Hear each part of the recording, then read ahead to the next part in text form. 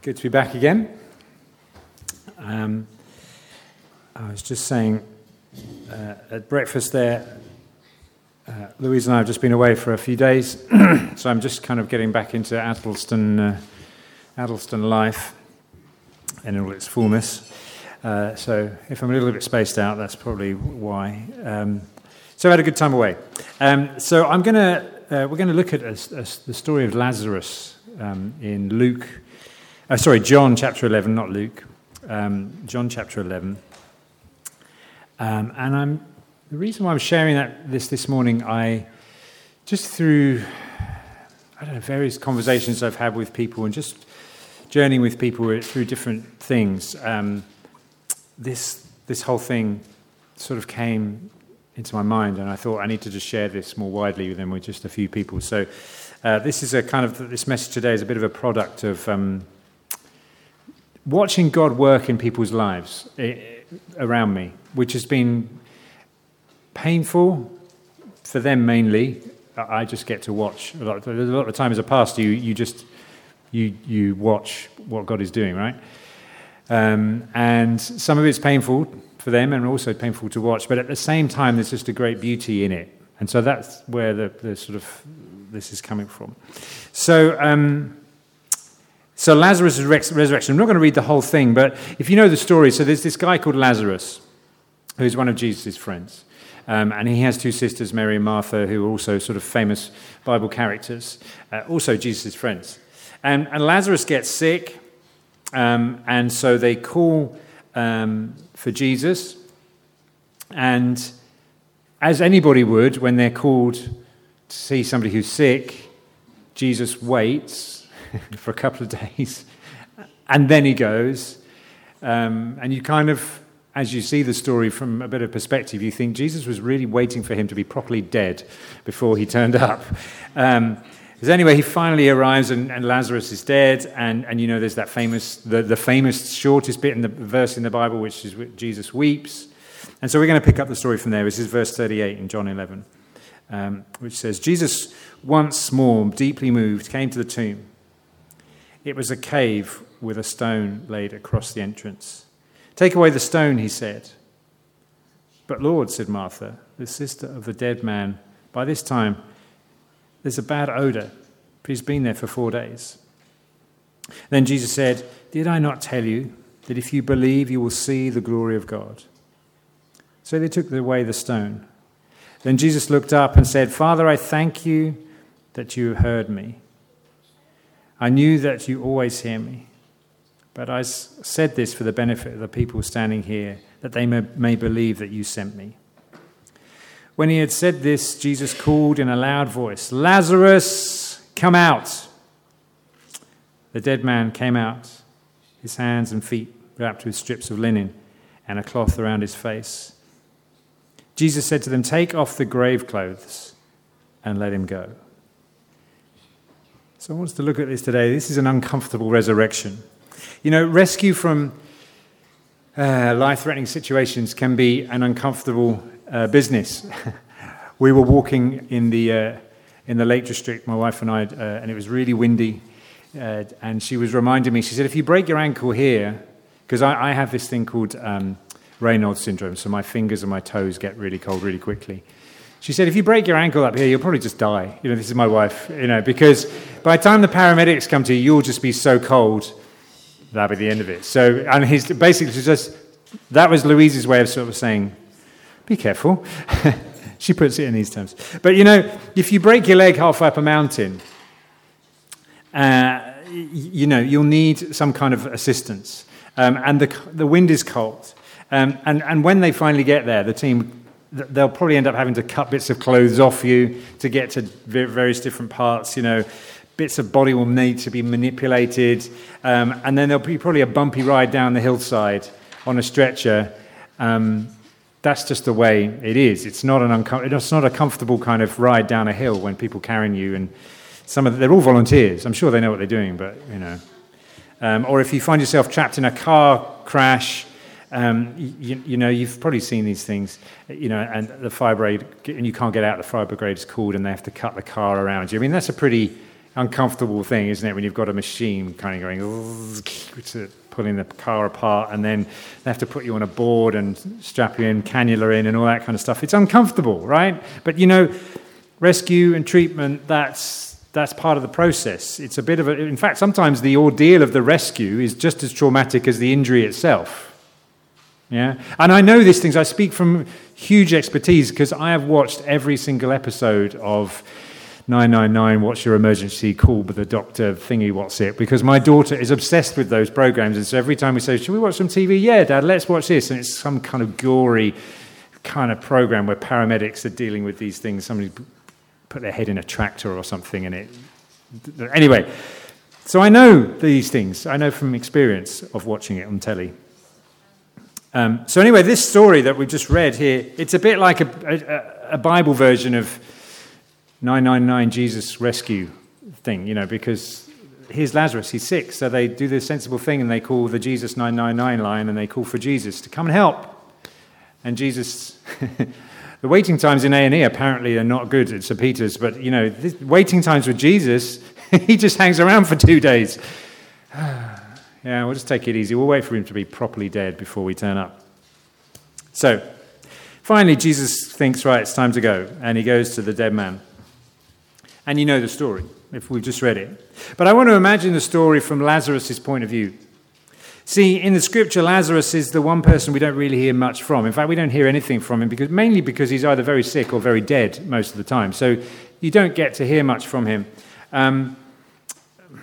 So let's just try and imagine it from his point of view. I imagine Lazarus was lying on a bed. Sick people tend to lie on beds, whether that was in his house or maybe he got moved to his sister's house, or whether that was the same house. Don't know. He was there.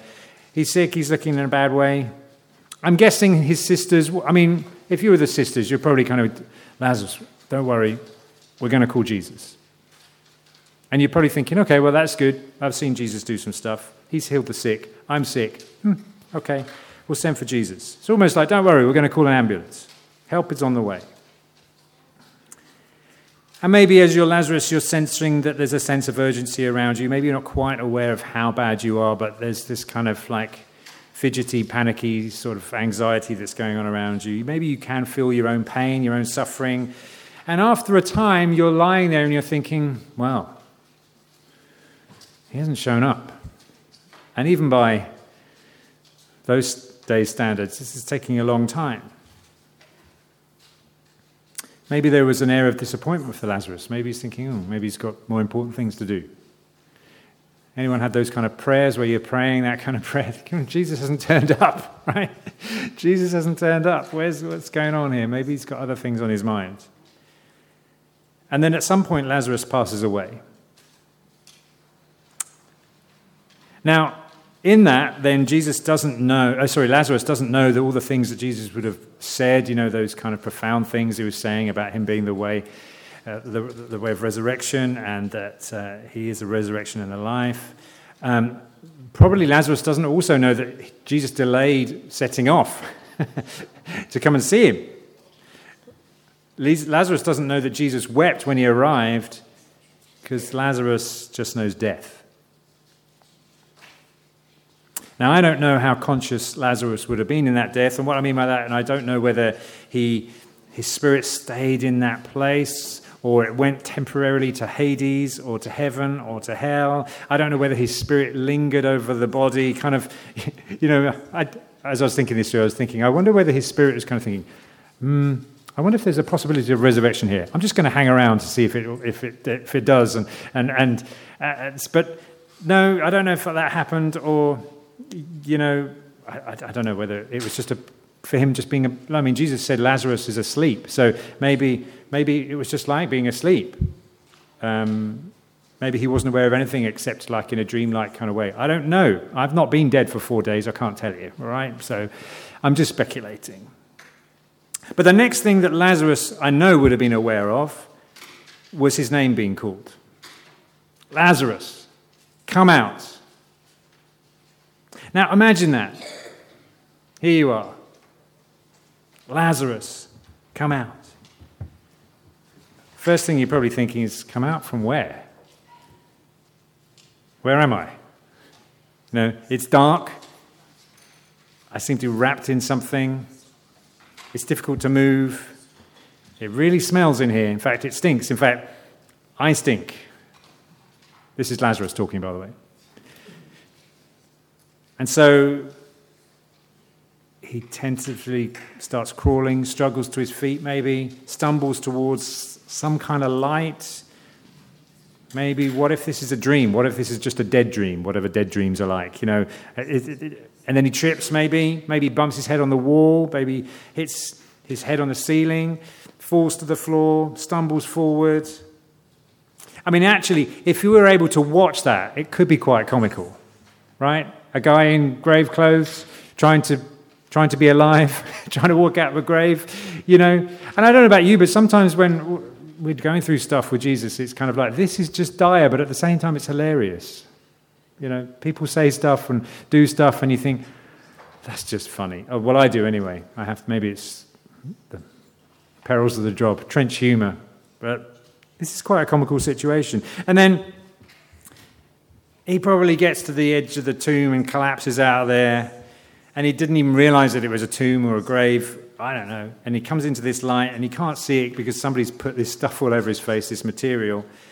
And he hears, what would you hear as you come out of the tomb? You probably hear wailing, weeping. These aren't British people, by the way. There's a sort of different culture going on here. They've been weeping and wailing, laughter, cheering, clapping, shouting. And then you hear a voice, familiar voice, unbind him, let him go. Now, we British people will probably kind of just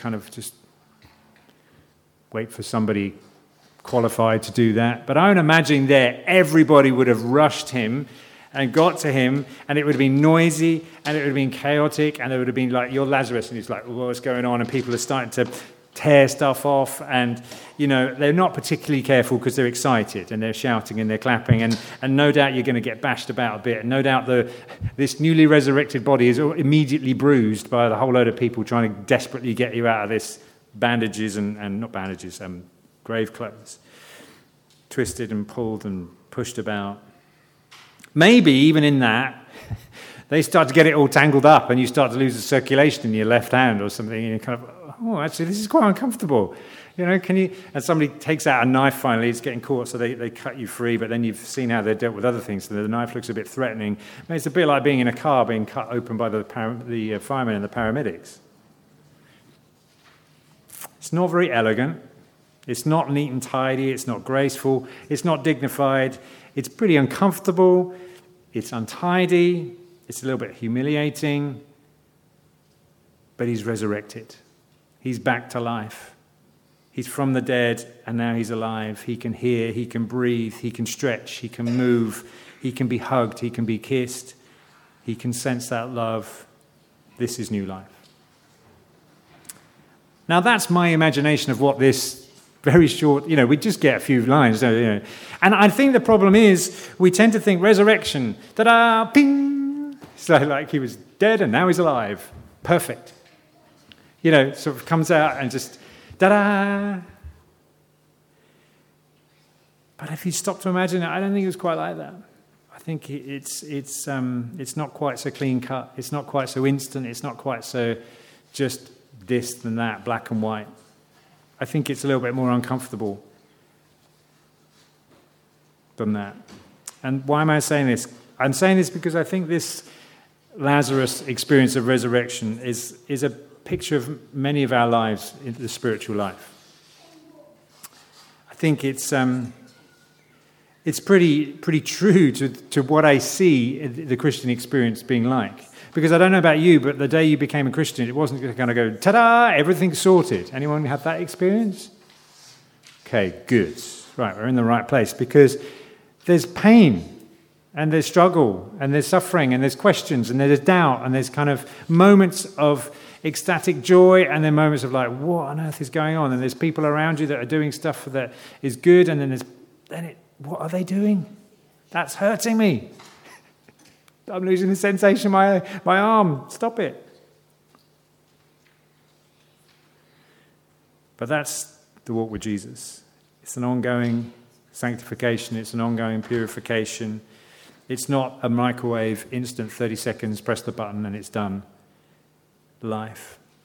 And don't get me wrong, there are great moments of revelation, experience, encounter, and freedom. And there's that joy of having your name called out.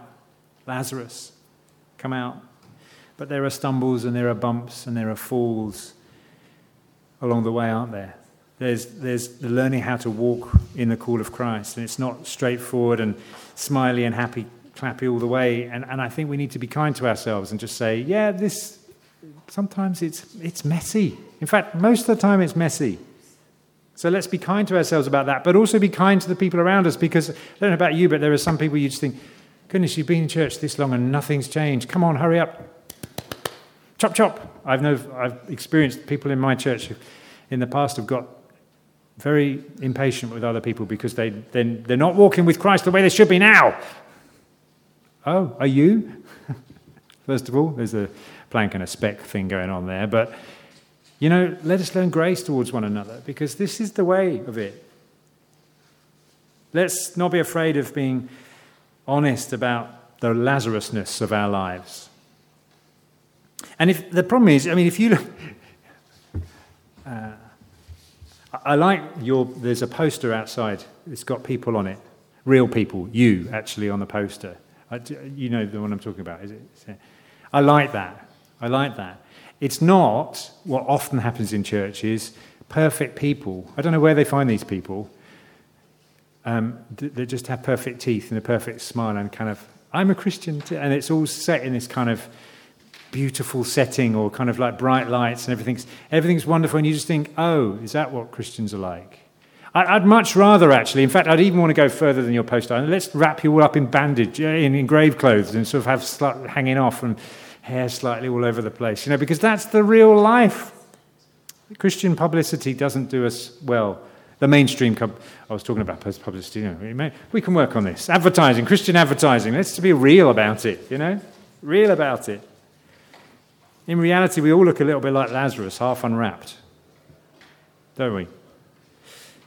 It's not always pretty, it's not always elegant. But through the trials and temptations along the way, we're growing in faith, we're growing in humility, we're growing in patience, we're growing in grace, we're growing in love. Paul says, we also glory in our sufferings, because we know that suffering produces perseverance, perseverance character, and character hope, and hope does not put us to shame, because God's love has been poured out into our hearts through the Holy Spirit who's been given to us. See, there's people along the way that some people are really helpful. They get the bandage off really quick and give us free love. And there are some people that are just, you think, what are you doing? These are Christians, by the way, people in your church sometimes. And it's like, that bandage is now getting tighter. This is not working. But actually, God is working through the people that are good and the people that are not so good at taking the bandages off. He's working through all of it. So stick with the process. Stick with the process. Flow with the process of resurrection and allow God to guide and carry you through it. Allow yourself to be unbandaged and to be carried and to be rescued and to be called forth. Because actually the way that you are resurrected, the way you are unbandaged, will actually help how you unbandage others around you. So let grace abound. And above all, hope in the end goal, new life. That glimpse of light as you wake up and think, where on earth am I? Oh, I'm in this new life now. Keep the goal in mind. Freedom comes by bit. Jesus wants you alive, by the way. He doesn't want you dead. And he calls us forth into life. And he grieves over those who are dead and calls forth new life continually. I was just talking to Florian. Good to hear he's got some baptisms coming up, or a baptism, and maybe more. That's great. It's a sign of that resurrection life. But actually, that baptism is the beginning of it in a way. There's uncomfortable stuff to come, no doubt. But it's all good because Jesus calls us forth into new life, into freedom, into a fuller and greater way. So I'm going to have to run off and say this all again to someone else in a few minutes. But let's just take a moment to just to be still before God. I want us to just close our eyes and imagine ourselves as Lazarus. And to some of us, maybe there's are calling forth, maybe just hear your name, Jesus, call your name.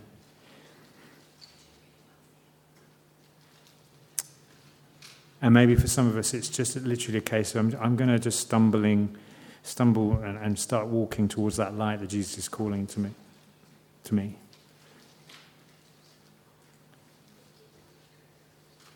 So let your name be heard. It's Jesus is calling you. And maybe some of us feel maybe we're more just at that sort of stage where it's that messy unwrapping. The unraveling of the clothes of death. And maybe the Holy Spirit would like to now speak just, maybe there's one particular part of you, an area of your life, that you just know that he's calling you to a greater freedom. And it might mean that you actually say to somebody around you, can you just help me take this bandage off? Can you help me with this area of my life? Can you help me in my prayer life? Can you help me in my addiction? Can you help me in my pattern of sin? Can you help me in my ways that are not centered on Christ? Jesus says to you, come out. And he says to all of us around, take off those grave clothes and let them go. So I pray now, in the name of the Father and the Son and the Holy Spirit, let us know that life. Let us know that resurrection. Let us know the call of Jesus in our lives. Let us not be afraid of the messiness and the uncomfortableness and the randomness and the chaotic way that this is going to happen in us. Knowing, Jesus, that you are overseeing it all. Let us be honest with one another. Let us share our struggles and our difficulties and not try and hide where our faith is wobbly, lopsided, confused sometimes. But I pray also that there'll be, in amongst all of this, we would know the moments of beauty and joy and freedom and laughter, the celebration and continual walk towards a greater freedom and a greater light and a greater love in Christ. Thank you, Lord. Amen.